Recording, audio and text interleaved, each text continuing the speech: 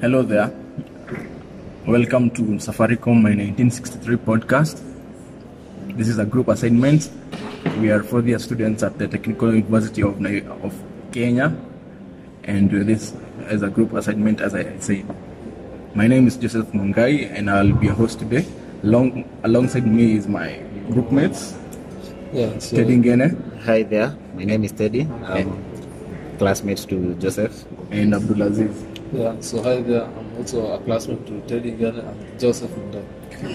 Okay, so today we're discussing a basic introduction to Safaricom My 1963 card. So, the first question, what is it?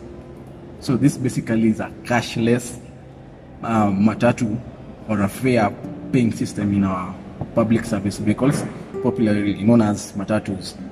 So, a few years back, the Kenyan government, through the Ministry of Transport, gave a directive to the public transport sector in the country to establish a cashless mode of paying our fare.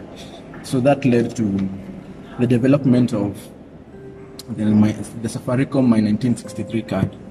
So Ted is going to take us through the stakeholders and when it was launched. Hi, I'll be going through the stakeholders involved in the system that was proposed. The system was launched in May 2014 by President Uhuru Kenyatta. It was introduced as a directive from the Ministry of Transport that all vehicles in the public sector should implement an electronic payment system to handle their payments. It was launched in May 2014 officially, but it came as a it was officially released in the market in November 4th of the same year. Uhuru Kenyatta, our president, is the one who launched the system, but other stakeholders involved were the Matatu Welfare Association, that is MOA, Matatu Owners Association, Fiberspace Limited. This is the company that was contracted by Safaricom to develop the system.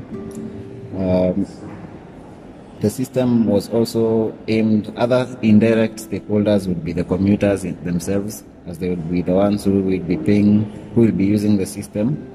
During the day of the launch, on November 5th, the president, alongside the Safaricom CEO then, Bob Collymore, and the Matatu Owners Association president, Kimutai. He was called Kimutai. He paid 30 shillings from State House to KICC using the Safaricom My 1963 card, and it seemed to be working perfectly at the time. So I think I have covered the stakeholders involved. Is there anything else that you'd like me to cover? Actually, down the line, Safaricom confirmed that the Matatu Owners Association was no longer part of the deal. They were no longer stakeholders to the system. It came as a surprise because during the day of the launch they were there, but later they came to refute the claims that they were involved in the deal, and it was this was a blow to the idea. Yes.